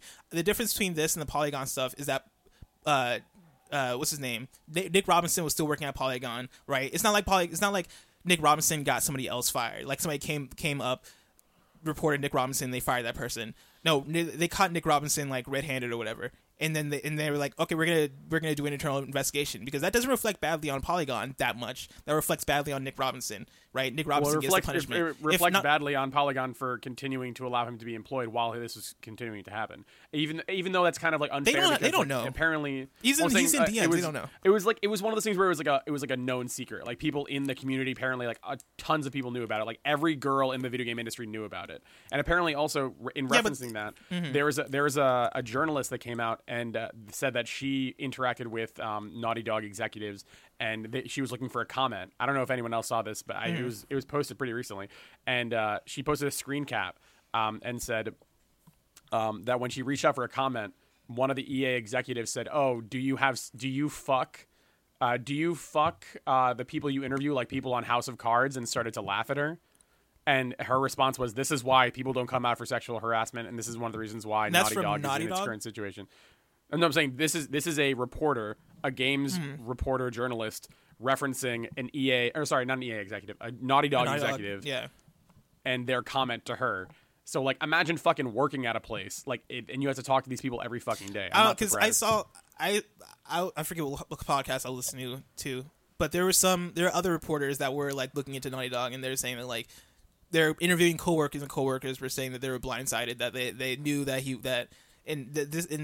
is me, not like I'm not co-signing anything right now, but there were reporters saying that like his coworkers were like blindsided by the whole situation, saying that like he seemed like out of it like his last days, but they didn't like get any like kind of inclination of anything, any kind of sexual harassment going on. So like, do you know who else was blindsided? Griffin McElroy and everyone else at Polygon. Who found out the that Polygon that you just said that a serial abuser. You just said the opposite thing though. That people at Polygon were aware, and that Polygon should take responsibility. Well, no, I'm saying not people at the highest level of Polygon. I'm saying people at other publications. Like if you listen to the Waypoint, people at other publications knew, but people Griffin and like the people who work with him on a daily basis didn't know. Maybe I don't know. Again, it's hard to say now, but I think what I'm kind of trying to get at is that like, well, I don't even know what I was trying to get at just now, but I think a part of what I'm trying to get at is that what does it benefit Naughty Dog doing an investigation now, because the problem that causes all this is already gone, and they don't owe anybody anything. Yeah, nothing good comes of this for them. And I mean, nothing. The only thing that comes of this actually is like devastation for them, right? And so like that's why they deserve it. If this is real, then they deserve it. If this is real, then yeah, they 100% deserve it. They don't want that for themselves though. Bless, I get every single thing you're saying. Like every single thing you're saying makes sense. Mm-hmm. But it just also makes sense from like a singular standpoint. Like I know you're not saying like, oh, they just shouldn't have, like, nothing should have come of this, like this should not be taken seriously or whatever. Like I know you're not trying to say any of that. I just wish we held companies like liable, like I wish the monetary value behind like what they do was not valued as much as like just like moral standing, like they come out, they say they launched an investigation, they find out that yes, there was paperwork that revealed that like this happened, somebody or a body of people were negligent, and then they fired this guy. Like I get that reeks of nothing but like devastation for that company, and like because that company gets sued. Yeah, and like, I get it. Down. I totally get it. I just wish we didn't make the excuses for companies that I'm not making excuses. No, what I'm trying to say is that companies are horrible. From their standpoint, it makes sense to not do this. I just wish we didn't I wish we valued them putting forward the work and like owning up to your fucking mistakes. We can't though. We can't. That's my point. Is that their company? Companies are not people. Companies have no emotions. They have no morals. Like companies don't care about you. Companies care about their the people. I mean, they don't even care about the people that work there. They care about money. It's obvious they right? don't give a shit about the people. No, that yeah, work there. I get that. Yeah. I just wish it wasn't that fucked. I wish. Yeah, I mean, that's I what wish Moises that and I are trying to say. We're trying to say that we wish that it wasn't like that. Yeah. Yeah, and the reason, like, I hate coming to the defense of. No, I'm not trying to, right? I'm just trying to give some context or some knowledge to why they would put out this specific statement, even though this statement is disappointing. Even though I personally wish that they just didn't say anything at all if this is what they're going to say. Everything about the handling of this was disappointing, and yeah, like you mentioned earlier, that Neil Neil specifically, him saying an important statement from us was the dumbest thing I've ever seen. Dumbest thing, because it's not important. Nope. It's a statement from you. But it says nothing. All it says is we didn't do it. And then it fucks everything up, because so much of what we do, even like not even for OK Beast, but just as like consumers of games media, is like we get invested in these people. There are people dedicated to telling stories about the people who make games, because ultimately, yes, a company makes games, but you know what? The people in the fucking company make the games. Like, these are not robots, so they make us care about them, I care about tons of, like, individual developers. I care about tons of games media personalities, and then at the end of the day, like, it makes me wrestle with, like, whether or not I should think of these people almost as, like, individual people, or, like, whole bodies of, like, fucked up cash spewing machines, because Neil for all intents and purposes was was and is a good person. Then he put like his face to that fucking message, and it ruins everything.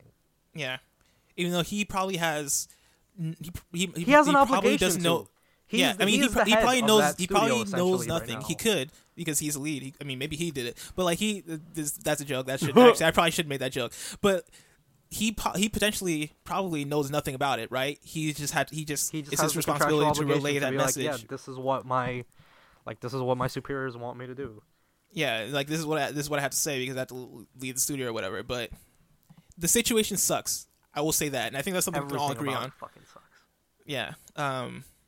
We're gonna skip questions this week because we've gone too long, and I got things to do. No, we can lightning round. Let's go. No, I can't. I All right, gotta go. just But do is two. there anything you guys want? And also, I feel like after this conversation, We're not we should talking just again. close right now. Yeah, We're not talking. I'm never texting Ian. I'm shutting. No. I'm shutting Twitter down. Yeah, I mean, I think we found common ground. So, do we have anything we want to close with? I don't know. Companies suck. Companies suck. suck. They don't care about you. They only want your money. That's it. This No is what I game said last company week. is safe. Every single game that you like most likely has people sexually being preyed upon at their workplace. So next time you see Overwatch characters fucking in that weird Brazzers porn, realize that someone lost their job making that character because they probably were preyed upon by somebody. So Jesus. congratulations. This is the world we live in. Everything we love is a fucking lie. Walt Disney was a Nazi sympathizer. Overwatch is used in China for money farms. Fuck everything. Life is meaningless. Goodbye. Our president is Donald Trump. If I did he- say we were talking about last week how companies don't care about you also because of the microtransactions thing. This seems to be the Next theme week, of can we have OKVs.com. I was gonna say, can we have a happy episode next week? I'm not even gonna be here. Yeah, Possibly. I think Wait, it's me who's and leading the Ian. show next week? Then? It's me and you. I It's gonna think be next you week. and Moises. It's y'all two. We're talking about anime titties for 2 hours, boys. When he said We ain't it, when he said that boys. we were gonna have next episode to ourselves, I just immediately responded in the chat, "Hey, me and Ian can finally sit down and just talk about hentai for 2 hours." Oh Jesus. Yeah. Everyone, quickly look at these anime titties to forget about the awful parts of capitalism and consumerism slowly taking over our world and deleting our originality. I am glad we talked about it though. I didn't want to talk about it at first, but I'm like, I guess we might as well talk about it. I'm glad we talked about There's it. nothing to talk about. Like, I don't understand how there's even another side to companies this. companies are bad. That's a great conclusion. That's a great. If Companies people are don't bad. understand. Yeah, I feel like people don't understand the concept that companies are bad. Everyone's I like, just- "Oh my that's god!" another I get it. why I are just wish they doing were this? like they were held up to a standard. That's all. Yeah, That's all I'm hoping. Because companies are a collection of people, and when a group of people are together, nothing good comes from it. especially when money's involved or love. The Okie Beast podcast is a weekly gaming and nerd culture centric show. This is where we figure out how we're gonna end this whole website. through the things we say. Make sure you take your Zoloft at least 1 hour before listening to the podcast. If you like the show, subscribe to us on your streaming service of choice. Visit okiebeast.com and follow at okiebeast now on Twitter and Instagram. I've been Blessing. You can find me at Blessing Jr. on Twitter. You can find Ian on Twitter at Ian Why Not. You can find Moises on Twitter at some dumb username. We will see you next week. Planting a Peace. Ranger 69.